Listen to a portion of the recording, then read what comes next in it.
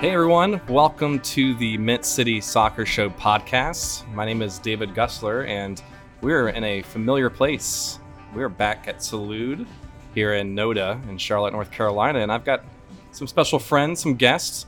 And Corey, I know you're going to love me making this joke already, but I haven't seen them since last year. It's been so long. Boo. I know. Boo. It's really bad. I know. But we're here with Matt Swift. Hey, Matt. Hello. And Corey Insco. How's it going? Hey, and producer extraordinaire today. So you may not see his voice here Behind too the often. scenes today. And we have a special guest here. So Thomas Schalling. How are you? I'm very good. Thanks. Welcome. I'm good. Welcome to the podcast. I think I did okay with the name there this time. For sure. Sweating bullets already over Look here. at you go. Look at you go. I practiced in the mirror before I got here today. Prep myself up. No, it's been good. So, we've got a special episode here. We're in the new year. It's January 2nd, and so I'll ask everyone here real quick. Matt, how was your holidays? Oh, it was great. So I've got a 7-month-old, so it was his first Christmas. We have a puppy, his first Christmas, so it was nice. Nice. Well, nice. First Christmas for both. Awesome. Thomas, how was your holiday? It was good. Getting used to the new city, the new living place, but we enjoyed it. Really quiet, but really enjoyable. Awesome. And Corey, how about yourself? It was nice. I had a good week and a half off from work, which is always good. And hung out with my two little girls and had a good time. The 4-year-old's really getting into the Christmas thing, so that's always makes it fun. Yes. Did you get any sleep? Some. Some? Not enough. Not enough. Yeah, I didn't get any sleep either, so that's okay. And my wife is 27 and she woke me up early, so that's fine. But yeah, so we had a great Christmas, great holiday. It was our first one as a married couple, so got to see some friends and family, kind of low key with everything going on with COVID, and got to see the mother-in-law and sister-in-law, so it was good. Yeah. But yeah, so So Thomas, I just want to make sure I get your title correct here. So we're actually going to interview Thomas Schalling here from Charlotte Football Club. So Thomas, can you tell everyone what your role is and what do you do with the team? Yeah, I'm the director of scouting. Have been since January 1st, 2020. So my role is mainly of course, with the help of my really good team, to identify and recruit the right players. Obviously that's something when we go and recruit the players, something I do together with Zoran and now our head coach, Miguel. But yeah, that's more or less it in a nutshell. It's a really important job that I think you did a really good job summarizing it, but it's super crucial for the success of this club, I think. So I said our last episode at the expansion draft, this is the big one.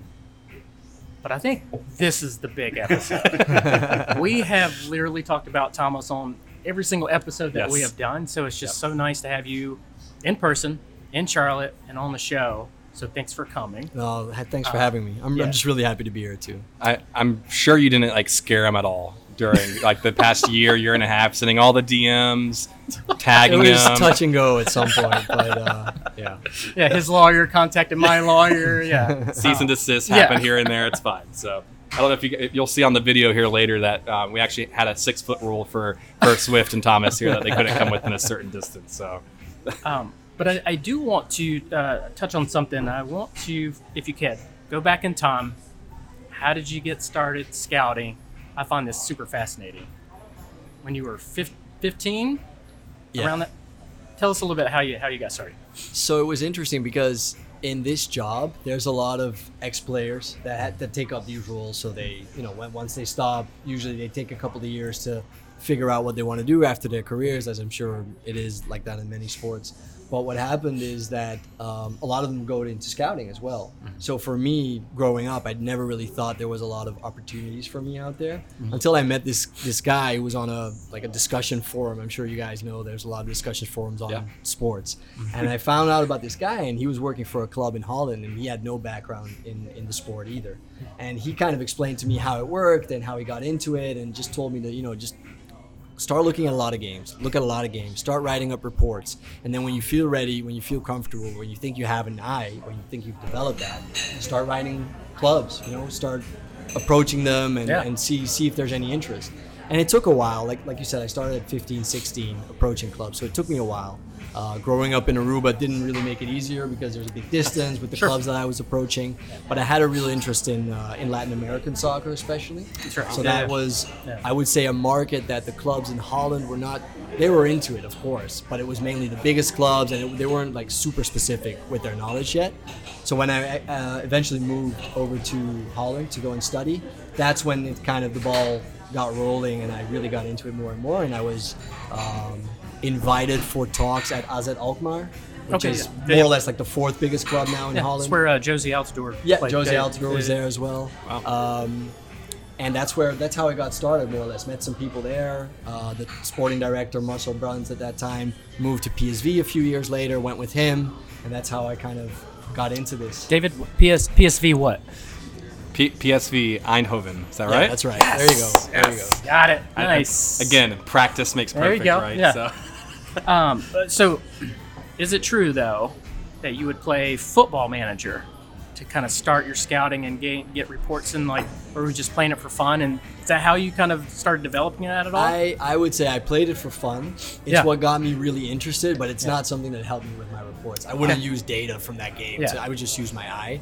And especially if you think about it, this was 17 years ago, more or less. Mm-hmm. So data didn't really play a big role in soccer yet. So that's become more and more important, and I use it within my team. A lot of the guys in my team are good with it, or are very interested in data as well. Yeah. But it's not something that played a big role back then. And so when you say data, like you mean like analytical data, and like because you're seeing that a lot more in like American football, like a lot more in the NFL. A lot more coaches are using analytics and data to be able to make decisions. So you're saying that your team and yourself really use it a lot for Charles FC and to scout these players? Yeah, so there's a few of my scouts that have knowledge in that area, and then we have Mark Simpson as well as head of data and analytics, who also supports the scouting team. So when you were gathering your reports when you were first starting, you started sending them to. Did you target certain teams that you really wanted to go after, or you were just sending reports out to different teams? I targeted a couple, I would say, but there's a couple of teams in Holland that would never buy South American players because it's too expensive. So you just leave them out. I would say I probably targeted about 5 or 6 teams in the Netherlands, and most of them would respond. But then most of them, so some of them would be like, "Oh, we're really interesting. Please keep sending us players, etc., etc." Wow. And then it wasn't until I met people at AZ Alkmaar that the GM basically said, "Look, it sounds really interesting. Do you want to come by and talk to the technical people at our club?" Very cool. Yeah, I was gonna say, did you like just write an email? Hey, would you like for your team to be good? Please see attached players, and just let me know. And I'm looking forward to hearing from you. So that's really awesome. Like I mean, I never would have thought about doing that as a kid. Like American football, I played Madden, which is nowhere near like Football Manager. From analytics or FIFA, same same thing, right? But that's awesome to kind of get your start and just have teams actually respond back. That's what I like about young people. They don't really know any better. They just take the shot and they're aggressive. They're not and inhibited. Or exactly. So that's fantastic. So when did who did you say the first team was? That's like, come by and talk to us. I said Alkmaar. Okay, Oh, nice. That's very exciting. How old were you at that time? 20, more or less. Okay. Yeah. Wow. Yeah. I mean, when you do those things for the first time, it's very nerve-wracking. When you go to those interviews for the first time, it's like, you're meeting all these guys, and it's not that they've played, but you know that they've been doing this job for such a long time, and it's very nerve-wracking. Yeah. That all goes away once you work with them. And how long were you there at Alkmaar? About 2.5 years. Okay. I think. Yeah. And then, so they were owned by a bank that kind of went bankrupt. Right? Yeah. A bank that went bankrupt. Yeah. So they had so not a good bank. They struggled. So they had to cut down in personnel. Okay. So they basically told me, well, because I was working part-time for them. I was like the 6th, 7th guy on their team working part-time. And then their chief scout came to me and said, look, we would love to have you for, in this capacity for a little longer. But at the end of the day, we can't offer you anything more. And then I said, well, I want something more. So I'm going to have to kind of move on. And then the sporting director that used to work with me there, who was then at PSV, said, like, hey, if you ever want to talk and come over here, let's meet and let's see if we have something for you. Yeah, then, nice. You did? Yeah, eventually, yeah. Nice. And so you were with PSV for 9 seasons, 8 years, or 9 years? Yeah, more or less. Yeah. A couple of part-time seasons and then 7 years full-time. Yeah. I think I read while you were there, I could be wrong, Christian Pulisic had a trial there when he was a lot younger. Tyler Adams, y'all were kind of maybe interested in him too. Yeah. And who was the other? There was one more too, an American player.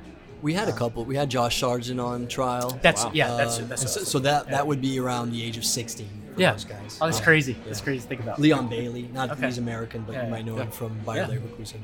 I didn't hear my name thrown out there. No. I wasn't on trial 15 years ago. We tried to call you, but I no one picked know. up the phone. I guess you were out in a Oh bar. or man, something. your agent I dropped know. the ball, David. I was partaking in this beverage here that kept me from excelling. So So you're at PSV for quite a while. I read a quote from you. You said, "Coming to Charlotte, we'll have to build it completely and create a whole squad from scratch. It'd be a great challenge and very exciting." Is that one of the reasons why you took this? Is like you get to start from absolute scratch? Like, is that one of the reasons why you came here? And what's that been like for you? Like starting that from the beginning. No, I mean, for sure, that's one of the main reasons. When I was approached initially by Zoran, so PSV is a really good team, right? I mean, Yeah. it's a good team in Europe. You play for championships every year. So initially, when I got the call, I was a little bit, a little bit reluctant, saying, okay, am I going to go there for an interview all the way to the US for something I don't know I'm going to take yet? And I was a little bit, thinking, okay, I'm in a good club. I'm in my comfort zone. I know people. I work with lovely people there. Yeah. Really good teammates. So I was a little reluctant. But then eventually, speaking with my wife, people around me, they said, just go. Yeah. And when I went here, and I had good talks with Zoran, had good talks with Tom Glick as well at the time, and it just really spoke to me, the whole idea of it. And then thinking more and more about the possibility, like you said, of building an entirely new team and being one of the people responsible for that, it was amazing. And you can tell by the reaction from other people, even people working in Man City and Chelsea, when they heard about that, and when I would speak to them, they would be like, wow, that's awesome, because it doesn't come around Right, in yeah. Europe Yeah. and not even here that much, obviously, but anywhere, so it's Those really teams have been around since the 1800s and early 1900s. So yeah, you don't get an opportunity to start something. So did you know like Zoran or anybody from the club before they reached out to you, or was it just kind of like a shot in the dark kind of I situation? knew Zoran a little bit Okay. from his time as an agent, but not really well. I knew actually his partner, his business partner at the time, a little bit better. And he was the one that actually said to Zoran, like, hey, if you're going to look for a new director of scouting, you should actually talk to Thomas. So Zoran and I had spoken, but it wasn't until he really approached me that we got to know each other better and better. Awesome. Very, very cool. So, you said you joined us in January of 2020. Yep, that's right. So let's talk about 2020 a little bit. Yeah. So The amazing year that it was. now we had to push the start date back a year. Was that a blessing in disguise, or actually has it been more challenging having to deal with like player contracts and everything like that once you got started? So initially, I was not so excited about it because we had a lot of plans, a lot of players lined up, guys that we felt we would be able to get immediately that summer, and then they would only have to kind of wait 6 months to get to us, right? So it was we had a good plan, I felt. Right. Then when the whole world kind of shut down and everything happened, I could see more and more that the advantages of it. And of course, the biggest advantage is the fact that we would have fans in our stadium, and we wouldn't have had that for the large majority of time in Absolutely. 2021. So that's without a doubt the most important part. I would say that we got a couple of players still in 2020, which I think Riley and Sergio are really exciting players. I think we're lucky to have gotten them that early, to have gotten them to commit that early and that much in advance. Right. But if we would have started 2021, I'm sure we would have been in a really good place too. But just more difficult without fans. I think the season 2021 would have just been so much different and more difficult without fans there. How weird would it have been to be like, hey guys, it's our inaugural match. It's at the MLS is Back tournament in Orlando, right? Like, it would not have been super. I mean, I would have been excited, but it wouldn't have been the same that we're going to get this year. So no, and I think especially fans that weren't that into it yet, it would have been difficult to kind of reel them in with that type of tournament, far away from home and far away from the own city. Very true. Yeah. As much as you can. I know you may not can spill all the secrets, but we have 18 players right now. Out of the 18, were you able to get some of the players you wanted in 2020, or did you have to pivot a little bit? You don't have to name specifics, but like I mean, Sergio and Riley, obviously, because they came in 2020. We had our eyes on Jan for a really long time too. Christian Fuchs actually became maybe more realistic because we postponed. Really? Oh, there you go. Well, he Yeah. stayed at Leicester for Yeah. like another season. Yeah. Right. I would say that obviously we did lose out on players. Sure, I yeah, mean, yeah. for I think sure. But that's- with this, the soccer player market is so huge Yeah. that there's always going to be new, interesting players like Yeah. that you find. Like we still find out about new players every month or so because there's always new guys coming up, young guys, older guys making comebacks. You know, moving to new clubs and doing well there. Like maybe you didn't spot a guy in Bangladesh, but he moved to Australia and he's doing Yeah. really well there. You get to know him there. So the Yeah. soccer market is huge. I heard that older guys making a comeback. So Swift, you and me have a chance here, buddy. You've got to move though. You've got to move to another country and start over. You know, Yeah, the, you gotta- the MCC 7v7 league starts back next week, so that's my comeback story right there. So All right, so let's talk about a little bit with the expansion draft. MLS has some very odd rules, and so what was it like? You know, we had Bobby and Nick on the episode for the expansion draft, and they were talking about the war room, figuring out who they were going to choose and everything. What was that experience like for you? Because I would imagine you've never had to go through an expansion draft. No. Was that bizarre to you, or like what was that experience like for you? Well, you got to remember, I just gotten here. Yeah. So I was in Charlotte for about 10 days. Wow. So everything was I was just getting used to everything. And then, but what really helps is just the excitement and the adrenaline. It just keeps you going. So Yeah. I would say that we had the coach's room and then we had Zoran's office. I wasn't at my desk. I was just mostly in Zoran's office and Yeah. then walking over to the coach's office and vice versa. Just, pitching ideas, coming up with new scenarios Yeah. the whole time, and that type of stuff, it keeps you on your toes the whole time. Like just if you're into sports, Yeah. whether it's as a fan or as someone working on the sporting side, it's super exciting and it keeps you really sharp. So I enjoyed it. Like I didn't feel stress or anything really, okay. to be honest. I just really enjoyed I it. would have been stressing my. Oh yeah. Yeah. Well, I watched. This is going back to 2020, like Sunderland Till I Die, right? Oh, yeah, Like yeah. they have Yeah. like there's an episode during the transfer window where they're trying aggressively to get some more players, Mm-hmm. try to keep them from being relegated, and seeing a dynamic like that where you've had essentially like the sporting directors and the coach staff kind of like making calls back and forth and like having people on hold while they're trying to negotiate this deal and XYZ. Yeah. Like, if you said you're not stressed, man. Like, I mean, more power to you. I would have been sitting there Absolutely, drinking coffee yeah. nonstop and pulling Yeah. my hair out. But you so. can compare it a little bit to those transfer Is it deadlines. similar to And that? we Okay. had, I mean, it's not the same because Sure. it's not the same dynamic, not the same mechanism. Sure. But we had a couple of days at PSV where we really needed a player, and we waited until that deadline approached. And Yeah. when you need to do that on the last day, it's nerve-wracking. Yeah, I think that was absolutely. probably more nerve-wracking than the expansion draft. Okay. And there's in that same episode in a book that you recommend. I can remember the book that you recommended me to read. It was about the agents. Done deal. Done deal. Yeah. Yeah. They talk about and there's a scene there in Sunderland Until I Die where they actually had essentially maybe it was the same one, but they essentially had this player that they wanted. They agreed to terms with the player and their agent, everything like that. And they brought him in, had him sign the contracts, ready to go just right before the transfer window closed. They started doing like preliminary interviews, pictures for social media. And then at the last minute, the team basically said, no, this deal doesn't work out for us. And the player and the dad had to just leave the office after signing everything and just Yep.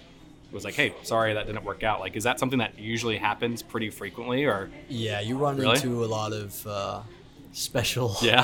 situations. We had, I can't name the name, but we had a player that we were going to bring in at PSV. I won't talk Sure. about this, but at PSV that just decided last minute to not fly Wow. to Eindhoven. Oh. And instead he was at a hotel, I wouldn't say he didn't get kidnapped or anything, but this other team basically stopped him at the last moment and said, no, come talk to us. Ah. And then he kind of wow. negotiated his new deal in the lobby of a hotel and decided not to fly. We'd already booked flights for him and everything. Wow. And he just decided not to come in the end. It's crazy, man. I find all that stuff super fascinating though.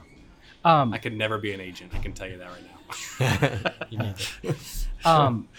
So during the draft, yeah, I'm sure you had to have a lot of conversations with Bobby Belair. Yeah.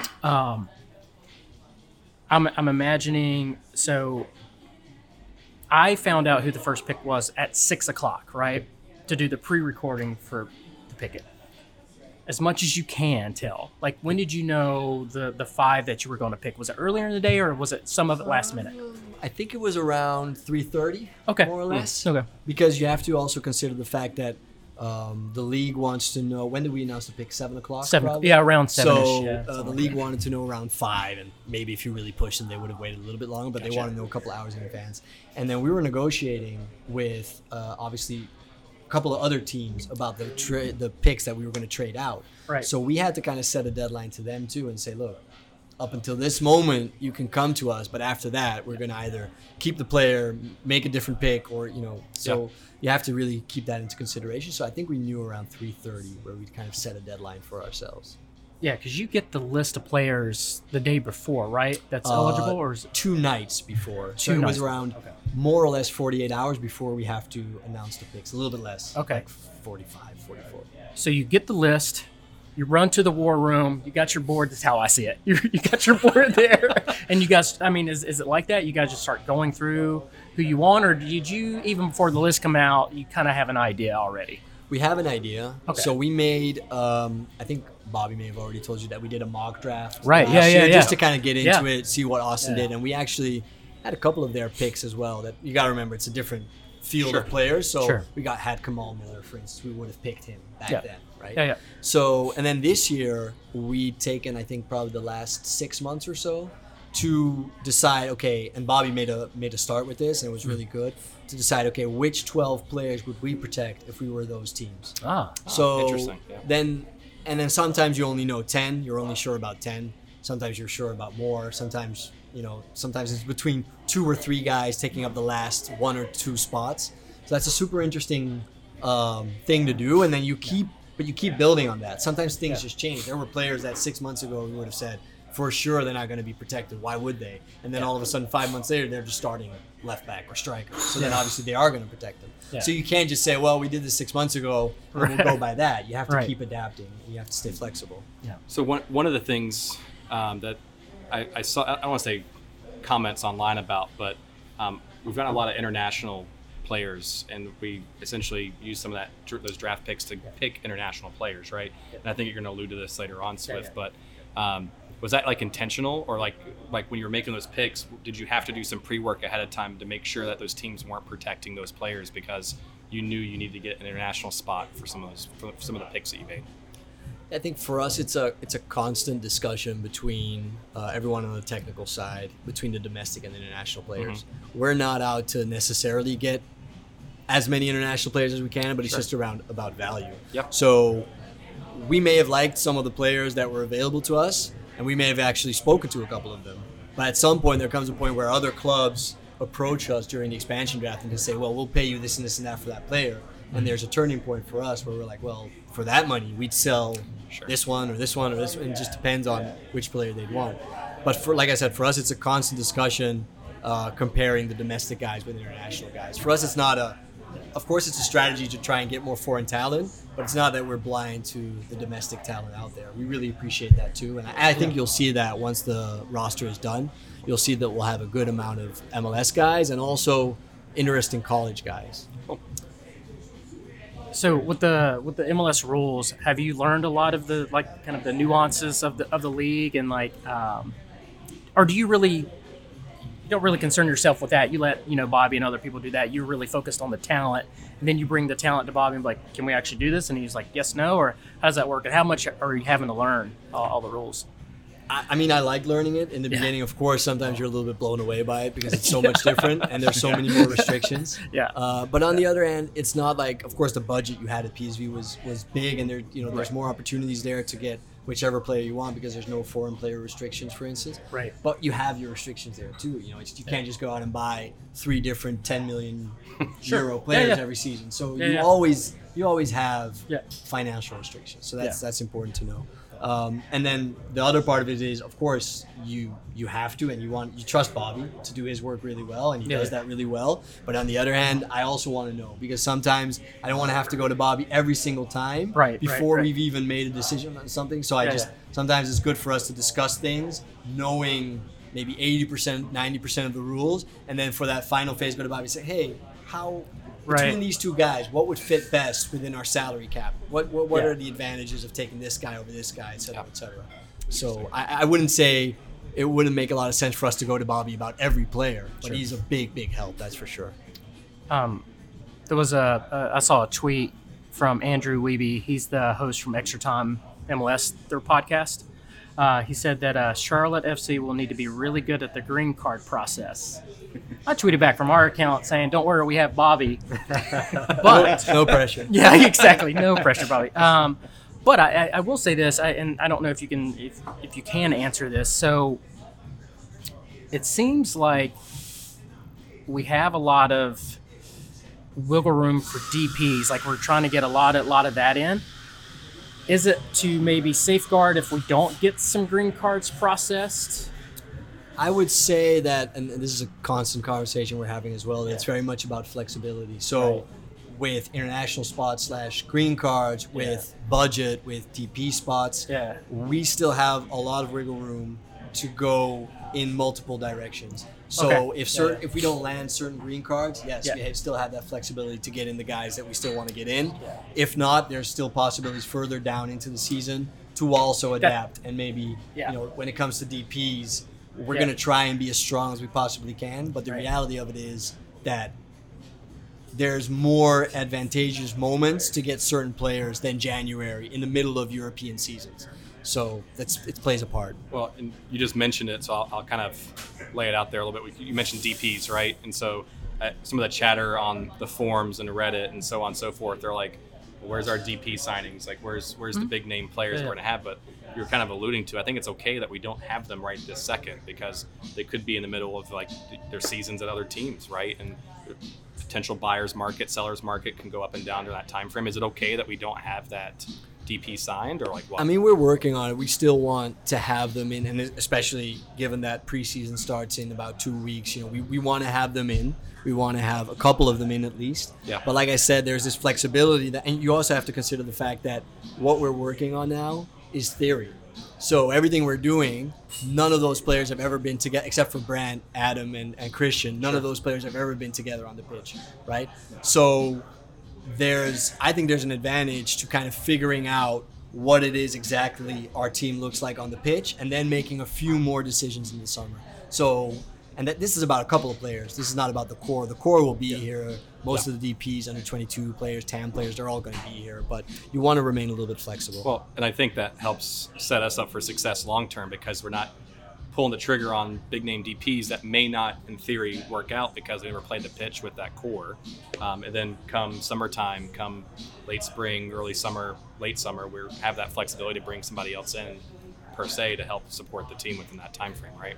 Yeah, I mean, I like that you use the word long term because at the end of the day, we want to build something sustainable. Yep. I think for every expansion team coming out the door, it's tough. Like even I think if I remember correctly, even Atlanta lost most of their games in the first 7-8 outings, if I'm not mistaken. So it's just difficult because you're the only team that's bringing together a group of players that has no cohesion at all yet, and of course we're going to create that in preseason. Yeah. But it's not so easy. Even if you have the most unbelievable players, it'll be very difficult. Yeah, you got to learn the system, the coach, sure. all that stuff. That's very, very tough. Let's talk about, discuss the expansion draft. Let's talk about some of the players we signed after the expansion draft. Right. 4 players, right? Goalkeeper, 2 midfielders, and a defender. So let's start with Alan Franco. Was that someone that you guys had targeted for a while, or that just kind of pop up all of a sudden? Or We were working on him for a while. I think he really solidifies our midfield. He can play the 6 and the 8, just like a couple of guys that we have already. But I think it was really important you have to consider also the fact that once Miguel came in, I wouldn't say he helps us with the direction because it's at the end of the day, it's up to the coach to say, well, these are my positional needs. Yeah. And then, of course, these are the profiles that fit with those positions. Right. And then it's up to us to say, well, Miguel, these are the guys that we have. And if maybe those first 5 aren't all as exactly what you hope for or maybe not available, there's more. But you always have to narrow it down to 5 or 6 guys per position, per profile. So, yeah, finding out that Alan Franco, that type of player was still needed, that was really important. And I think we figured that out about 4 months ago, more or less, when we started thinking about him. Yeah, that's interesting. I didn't really think about that. Like, you were here before the coach was here. Yeah. You guys have kind of a direction that you're going in and scouting players, and then the coach comes in like, I like this guy. Like it might be a little different. So there's kind of that fun dynamic too. Let's move to Yordi Reyna. Did I say that right, Yordi? Thanks. From I like DC how you looked at me for a second there. And you're like, wait a second. Never mind. Look at from DC United. He's from Peru, right? Yeah. Again, somebody that you guys identified or just kind of come up. Yeah, I mean, he was in a way. We knew that he was going to likely be protected, but in a way, for us, the expansion draft and free agency was one. It was one thing for us. So figuring out who we were going to get during the expansion draft and who we weren't going to get, and then who we were going to trade away, had implications of who we were going to pick up in free agency. So for us to get certain money to be able to buy international spots, for instance, made it a normal or a good scenario for us to go and get Yordi Reyna, who is also an international player. Yeah. So I don't know if I explained myself correctly, but it just we knew that getting the funds in that we got for Tajuri Shradi and Blackman would allow us to do more, and then we picked up Yordi Reyna at free agency. What do you like about him as a player? I mean, he's super technical. He's a good dribbler. He's pretty good in tight spaces, but he can also play in bigger spaces as well. I like his versatility up front. He's gotten some decent numbers as well in terms of goals and assists. So I think in that sense, he's a proven MLS player. He's a proven MLS attacker. And for us to be able to pick him up as a free agent was a good all-around deal. Yeah. Let's move to the next one. I'm going to butcher this name because I cannot ever get it right. Christian Kalina, right? The goalkeeper. You say Christian. There we go. Yeah, Christian. I would just say Christian. We never get his name right. Way too much. So he's our second signed goalkeeper. What do you like about him? I mean, we had a great process with the goalkeeper. I would say that we had a number of goalkeepers lined up before Miguel got here. Yeah. That you would think, okay, maybe 95% of coaches would have been okay with any of those top three guys that we would have signed, right? Yeah. But then when Miguel came in, we knew, of course, going through all the conversations with him in advance, that the goalkeeper was super important to him. Like, he has to be really good with his feet, really good to be, being able to build out from the back. So we had to look more specifically at that. We had to kind of pivot a little bit and put some more stress that a little bit more, that side of it. So we made a new search, I would say. And that still involves some of the candidates we were looking at earlier, but it definitely got us some new names. And I think Christian was part of this new batch of names that we came up with in September, October. Okay. And of course, we got Andy Q on as well. As the goalkeeper coach, so he helped us with some scouting in that area as well, which we greatly appreciated. But I think Kalina is just one of the guys that we were most excited about as a group, both Soren and I, scouting team, Miguel and Andy. So with this specific position, I think all of us just needed to find the guy that we were all very eager to work with and eager to sign, and I think Kalina is that one. Very cool. All right, so let's move to the last one, Harrison Awful from Columbus Crew. Defender, definitely a veteran. Yeah. What do you like about Harrison? Well, I think he helps us in a lot of ways. Right back it wasn't a super easy position, I think, in terms of quality to fill in MLS. There were guys out there that we also liked that maybe you considered trading for, but at the end of the day, the prices in MLS have just gone up. If you only compare Kamal Miller, who was signed last year for, I think, $220,000 in GAM in allocation money, and you compare it to Alistair Johnston, who went for $1 million. That's a year later. It's two different positions, but it's two defenders. That's a big difference in 1 year time. So I think the prices in the domestic market have gone up. Clubs are valuing what they have a lot more, especially during pandemic with some issues sometimes bringing in international players, especially last year. I think clubs are valuing what they have more. And Harrison, being a free agent made it super interesting. We felt that we needed some MLS experience at the back as well, because we have a lot of veteran presence with Christian Fuchs, but he hasn't played in MLS yet. Right. So with Harrison, we add that, just like with Joseph Mora on the other side, and Anton Walks. So I would say now we have a pretty good core of veteran. Anton Walks has been around long enough, so of pretty veteran MLS players. I just like that now we have two puns in the back line there. We've got Christian Fuchs and then Harrison Awful. So Yeah, there you go. Fook and Awful. So it's great. So, Love it. So why don't we take a break here and replenish our beverages, and then we'll come back. I definitely want to talk about the Super Draft and some other things when we get back. Cool.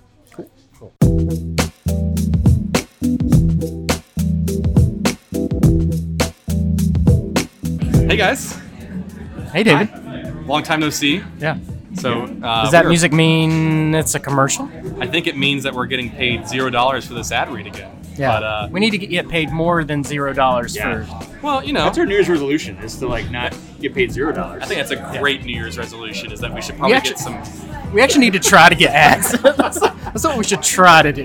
Well, hey, at least we got the music already picked out. So, That's right. But yes, that whimsical, lovely music that Corey has picked out for these ads has definitely helped out. But we are back here at the very lively, bumping. It is packed in here Salute. tonight. Yeah. They heard we were coming, so of course they had to did. pack it out. It is Sunday in the afternoon, and they're like, the Immensity podcast is going to be at Salute. There's no Panthers until later, so what else are they going to do? They're going to come listen to us talk about stuff. I mean, I would be tempted to listen to us more than watch the Panthers right now, anyways, too. So, That's very true. but we just want to say thanks again, Salute, for being such amazing guests. But we're going to do a quick plug. So, Matt, I'll hand it over to you. Like, what are you drinking today? I had the Dale Patio. It's got like lemon lime. Con limon. Oh, what hell? Say it again. Con limon. Oh, I like that. That's good. Yeah, I would not say that. I just said lime. So, Very nice. This would be a really, really, really good summer beer. yeah. Yeah. I think we need to have that at some of our tailgates probably. So I need to reach out to Jason to see what we can get to do for summertime. It's a really good beer. I had the same thing. It's like a light lager with lime. 4%. Limon. Yeah. Good. Yeah. It's a good crushable beer. Yeah. Be great in the supporter section. So Nick Kelly, if you're listening, well, I know you're listening. You should get this into the stadium. So Corey, any idea what you have today? I have no idea what it's called. I'll be honest with you. It was that was a little while ago, and it was a long name. It's cut off on the menu, so I'm really not sure if I can tell you what it is. What is Wow. It's a blonde ale with some coffee flavoring in it, which I really like that mix of the blonde and the coffee. So it's a nice little wintry beer, even though it feels. I'm wearing shorts and a t-shirt right now, so winter does not really feel like what it is right now. But still a nice little mix of that coffee and blonde flavoring. So it was very delicious. Yeah. Well, if you haven't checked out Salute, up downstairs they've got a bottle shop. Upstairs, you got the Sir. I can't even say it. So Corey, you may have to help me out here. What's the upstairs called? Cerveceria. Salute Cerveceria. There you go. Thank you. I struggled. I had got a brain you. fart for a I second. got you. Thank you. So I got the death look of Swift across here, and I knew I was going to mess it up. So, but downstairs you have the bottle shop. Upstairs you've got like the coffee shop. They've got the brewery up here for it too. Really good pizza. Really good pizza. Really good pizza. They got some vegan options for pizza too. So I know Thomas has been on our show today, and he mentioned earlier. So definitely come over here and check it out and try it out. So, but we look forward to future time and future episodes here at Salute.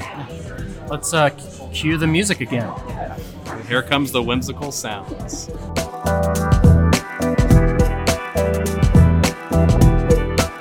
Well, welcome back, everybody. We don't have the fun, whimsical music anymore, so ad time is done. So thanks again, Salute. But Matt, I'm going to hand it back to you to kind of kick us back off with Thomas around the Super Draft. Yeah, so let's talk about the Super Draft. Again, is this a new experience for you? Yes. Yeah. For sure. Fun experience, odd experience? Like, what's it been like? I mean, it was a great experience. About a week after I got here, we had the combine. Mm-hmm. So that was a couple of days leading up to the expansion draft. We had the combine as well that same weekend. So we went out. I mean, we talk about breaking records with this club. We went out there with about 13 people representing Charlotte FC because our entire coaching staff went, and scouting, and Nick was there, Mark Nichols was there, and Bobby Belair was there. So we went with a huge group, which was good because, like you said, it was not only new for me, it was new for most people there. So it was really good for everyone to see. Really enjoyable. A little bit peculiar that the event was during the MLS Cup final, but other than that, it was really good. And I think what's really important is that you don't only put emphasis on the combine. Like, we've been doing a lot of work before that, watching a lot of games, both live and on video before that. So players can come into the combine, they can, picked up a little knock. They're not as comfortable with all these new players around them or the new surroundings. Some of the players came in a little bit later with flights, etc. So you have to consider a lot of things when watching all of these players in a whole new environment. So I think that's an important part to consider as well. Did Bobby and Nick make you only look at players from Clemson and Marshall? They tried, but that doesn't work on me. No, you have no allegiance here for that. That's a good thing coming from abroad. No allegiance. So for people that may not know, we have the number one pick, right? New team. But that doesn't mean that we can't make some moves, maybe trade around. Is that a possibility, or can't really say right now? Or again, I think flexibility is key, and everything has its price. At the moment, it's not really something on our minds, but you never know what can happen. At the moment, we're just focusing on getting our pick and getting our pick right. Is there a certain position that you have in mind, or? It will depend a little bit on positional needs, but on the other hand, I think most of the college picks are picks for the long term. Right. So you're not usually looking at a player, even Miles Robinson, it took him maybe 2 years even to get into the team. I'm not sure, maybe 1 year. Yeah. So even those type of picks, it takes a while before they come into the first team, and he's a U.S. men's national team player now, so you can only imagine the quality that he has, right? Well, I think you made a good point there, having that flexibility, because that way you're not going into it trying to draft a need.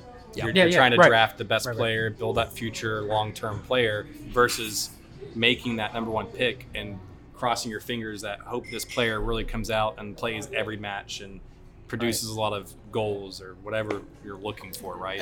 I think everything that this player contributes year one in terms of considerable minutes is a big bonus. Yeah. I'm not saying it can't happen, but we shouldn't count on it. I think we should get our positional and qualitative needs from other areas, international, domestic draft, expansion draft, and then get this player in for the future. Yeah. So we'll have the super draft. Can we expect any other signings in the next couple weeks or anything like that? Yeah, I mean, like I said, we're still. Yeah, no, I mean, my answer today could be different in 2 days. Correct.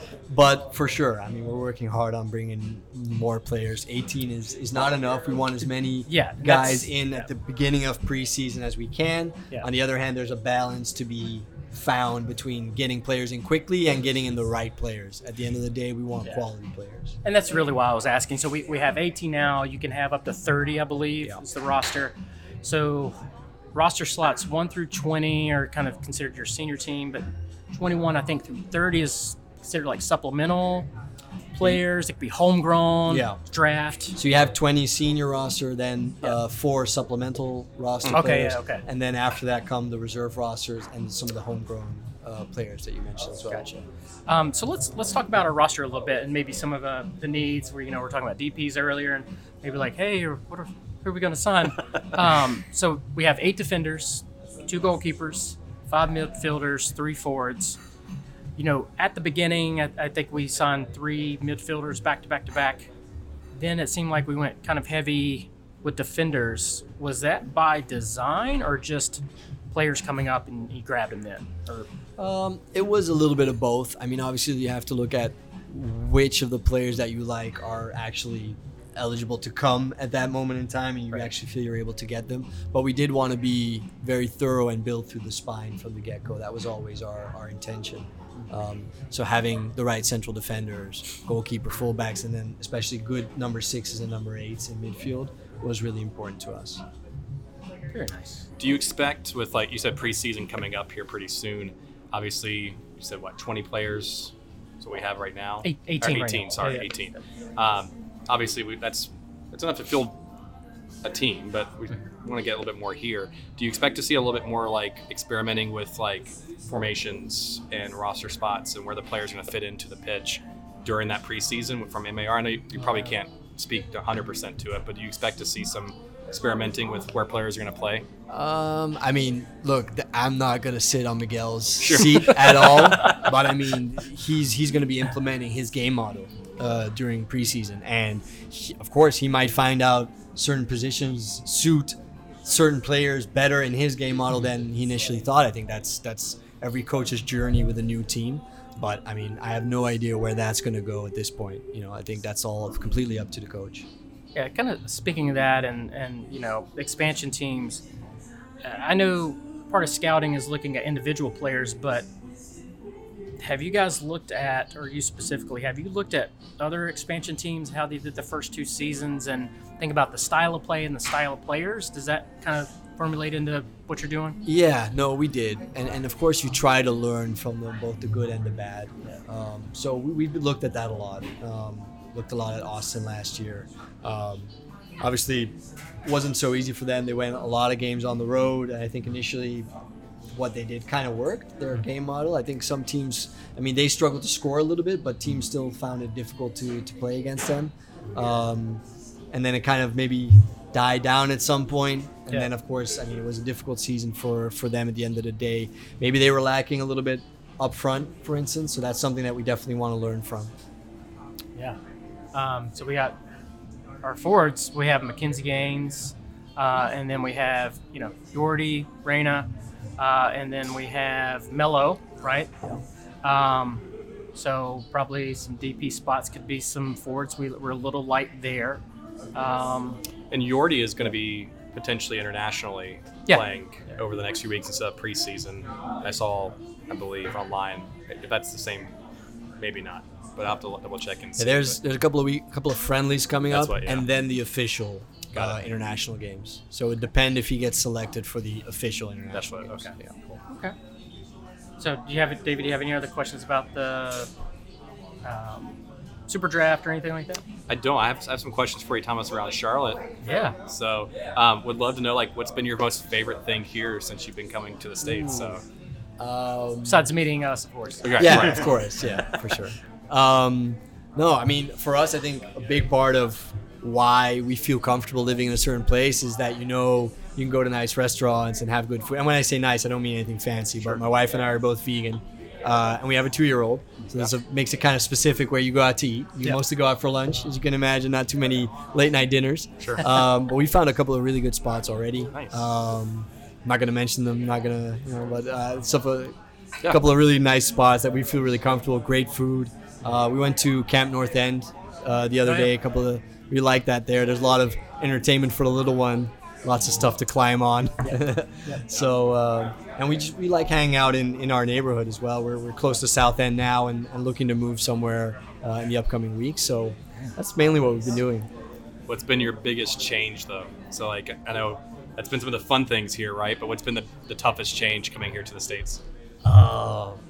The lack of proximity of things. Yep. Having to drive everywhere. Yeah, it makes sense. It's a big country, but Yeah. living in the city center of Amsterdam, you have everything around. Everything. There's 5 supermarkets in a 5-minute walk. There's your bakeries around the corner, 2-3 coffee shops, and here, that's fine. Again, this is a different country. Sure. But you just have to go do a little bit more to get somewhere, right? And not having a car yet so far. Yeah. Public transportation is decent to get to some places and not so decent to get to other places. And then throw a 2-year-old into the mix. And Yeah, exactly. And chairs that you have to carry. And, Have you guys been to Amsterdam, Corey? Dave? No.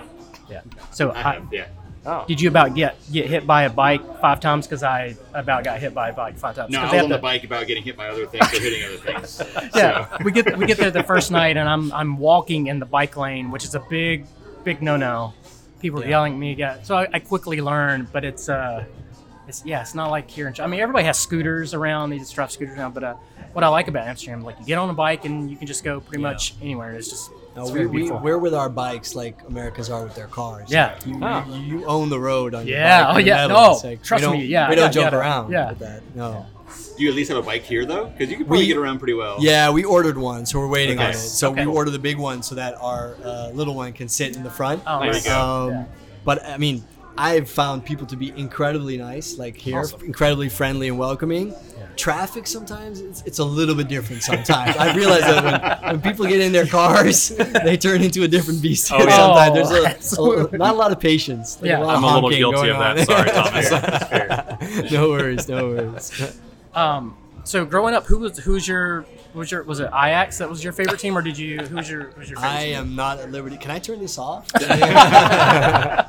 No, actually, I was a fan of Ajax when I was younger. Okay. And then, of course, like I said, I mean that dies down as soon Sure. as you start working for a club. Yeah, PSV is an amazing club, like really, really, really good club with good people. And of course, you want everywhere where you work, you want that place to be successful. Of So course. it's more of a youth thing, and I'm sitting across from a bunch of fans. So, but you let that go completely at some point. When Yeah, you work yeah. in the industry for so long, it doesn't really play a role in your life anymore in that sense.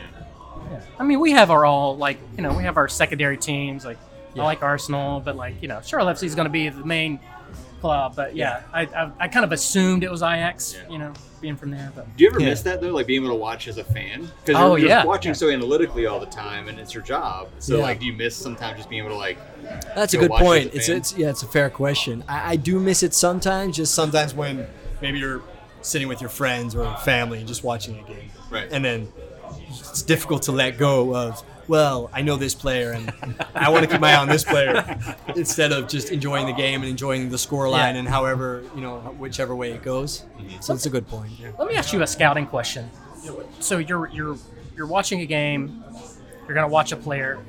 How much is it like looking at the actual hard stats and just getting a feel for a player, like how they play and how they move? Is it 50-50, or are you more of like analytics, hard numbers? No, Percentages? I'm more. I think the human eye is more important. Okay. And I think the Okay. data supports your process. Yeah. Yeah. For me, I would not pull up data until either at the front end, so to kind of filter down a big group of players, maybe a couple of leagues that you don't know as well, or filter down a couple of candidates for certain specific positions, or on the back end when you have your favorite 5 candidates and say you want to compare those guys with each other and just go piece by piece through all the pros and cons of each player. I would never use it and say, like, have my laptop next to me watching a game and say, well, my eye says this, but the data doesn't say that. Well- I would use it later. Have you seen the movie Moneyball? Yeah, that's I was kind gonna of say what I because was like alluding that's to. the whole.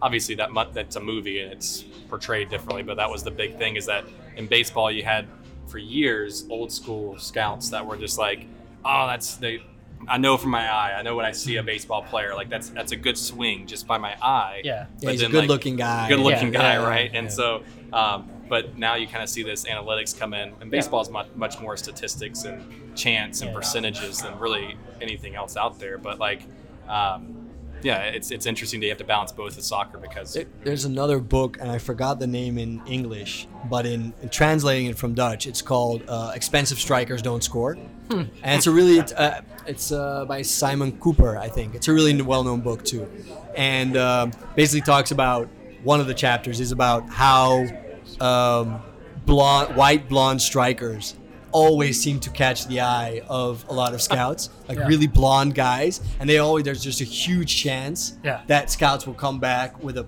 relatively positive report on that player. interesting. So there's a big bias. Fernando Torres was blonde forward. Yeah. So I need to go He was home. actually pretty good though. Yeah, Like, that's true. Yeah, it kind of faded off at the end, but yeah, it was pretty good. So I'm gonna go home and dye my hair blonde. Yeah, you should. I'll let Laura know. And Get the frosted tips. Wait a minute, didn't you had I frosted did frosted tips. That's yes, right. at one point That's in right. time. That was only about 25 years ago, but it's fine. So So let me ask you about your staff and your team.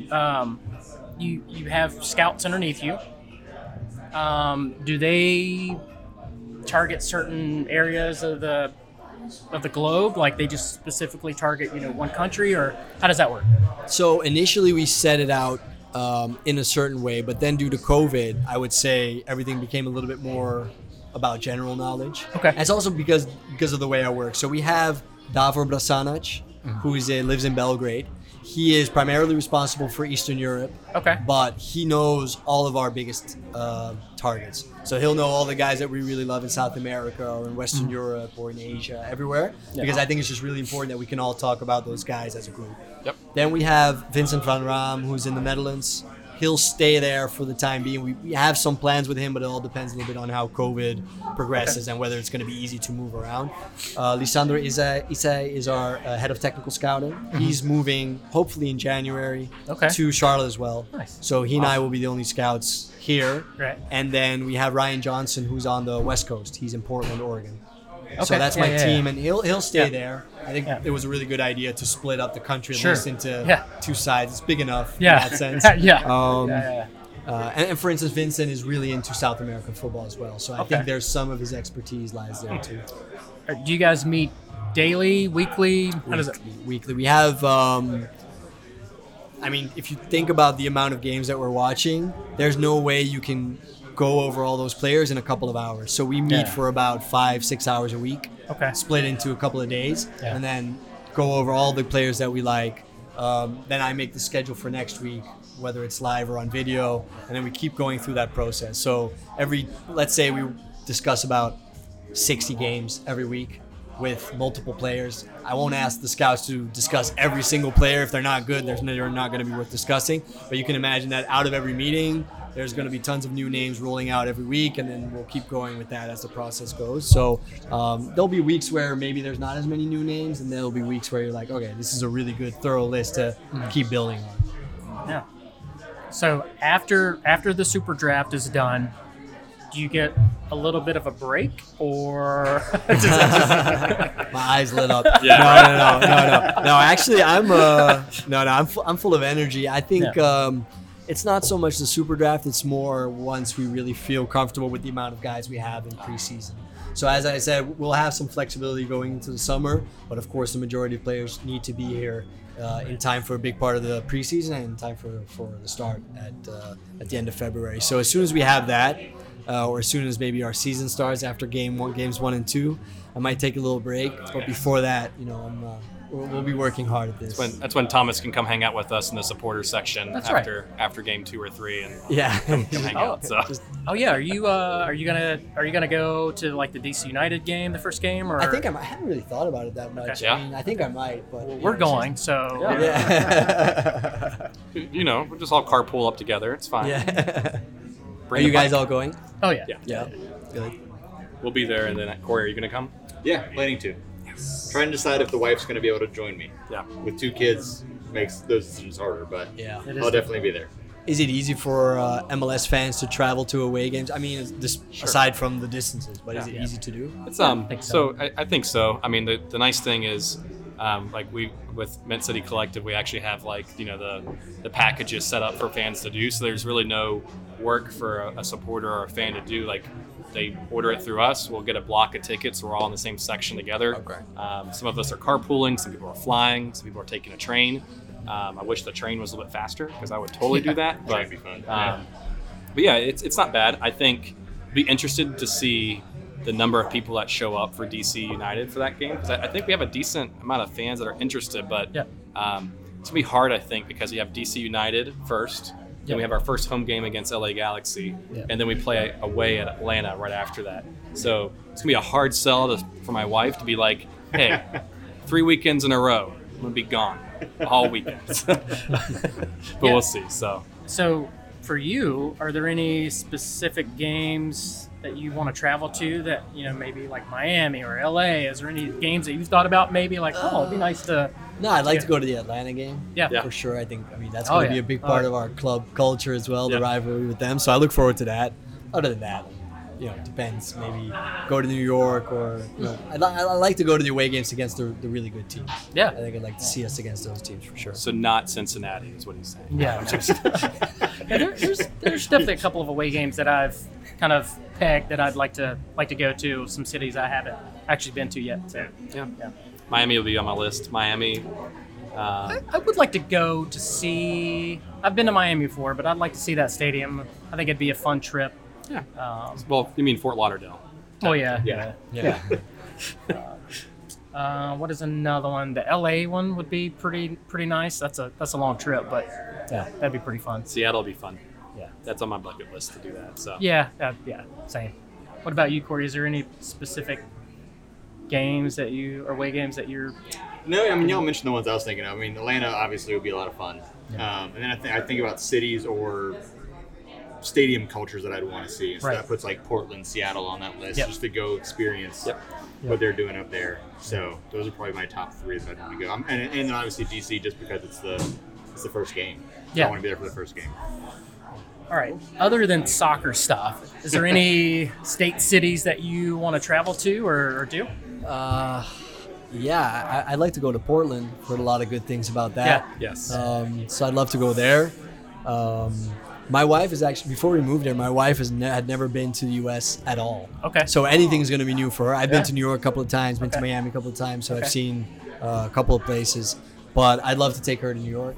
Yeah. Once Yeah. we get there, would be good. But I mean, there's so much to see in this country. So this is There's why a I told her, lot. like, Yeah. we don't have to go back to Europe for vacation for a while. There's a lot to discover here. Yeah. You know? That's what I like to go to Europe for vacation. It's funny, like, there's so much of the U.S. I still haven't seen either, but You take it for granted sometimes. Yeah, 'Cause it's very like, true. I mean, That's very true. Europe's on my bucket list to go see and go travel and do, but I've also there's so many states, so many things I haven't seen in the United States. you got to go see Oldham play. Gotta see Oldham play Fulham, you know, all that fun jazz. So see Ajax as well. So it's fun. Nice. Well, that's all the questions that I have. Do you guys have anything else? Or We're good. I mean, Thomas, I think it's been a fun episode. It's Yeah. been great. Thanks again to Salud for hosting us here. So you can tell it's getting a little bit more lively here. Seems like it always does that right towards the end of each episode we do. Oh, here. yeah. But it's been great, Thomas. Thanks again for gifting us your time to hang out with us and learn more about you and what you do at the club. And we really look forward to. It's less than 60 days away. Look forward to kick off coming and up. being able to see all the work you put in come to fruition. So. Yeah, thanks for having me, Yeah, guys. absolutely. It's been a pleasure. Really nice to meet all of you.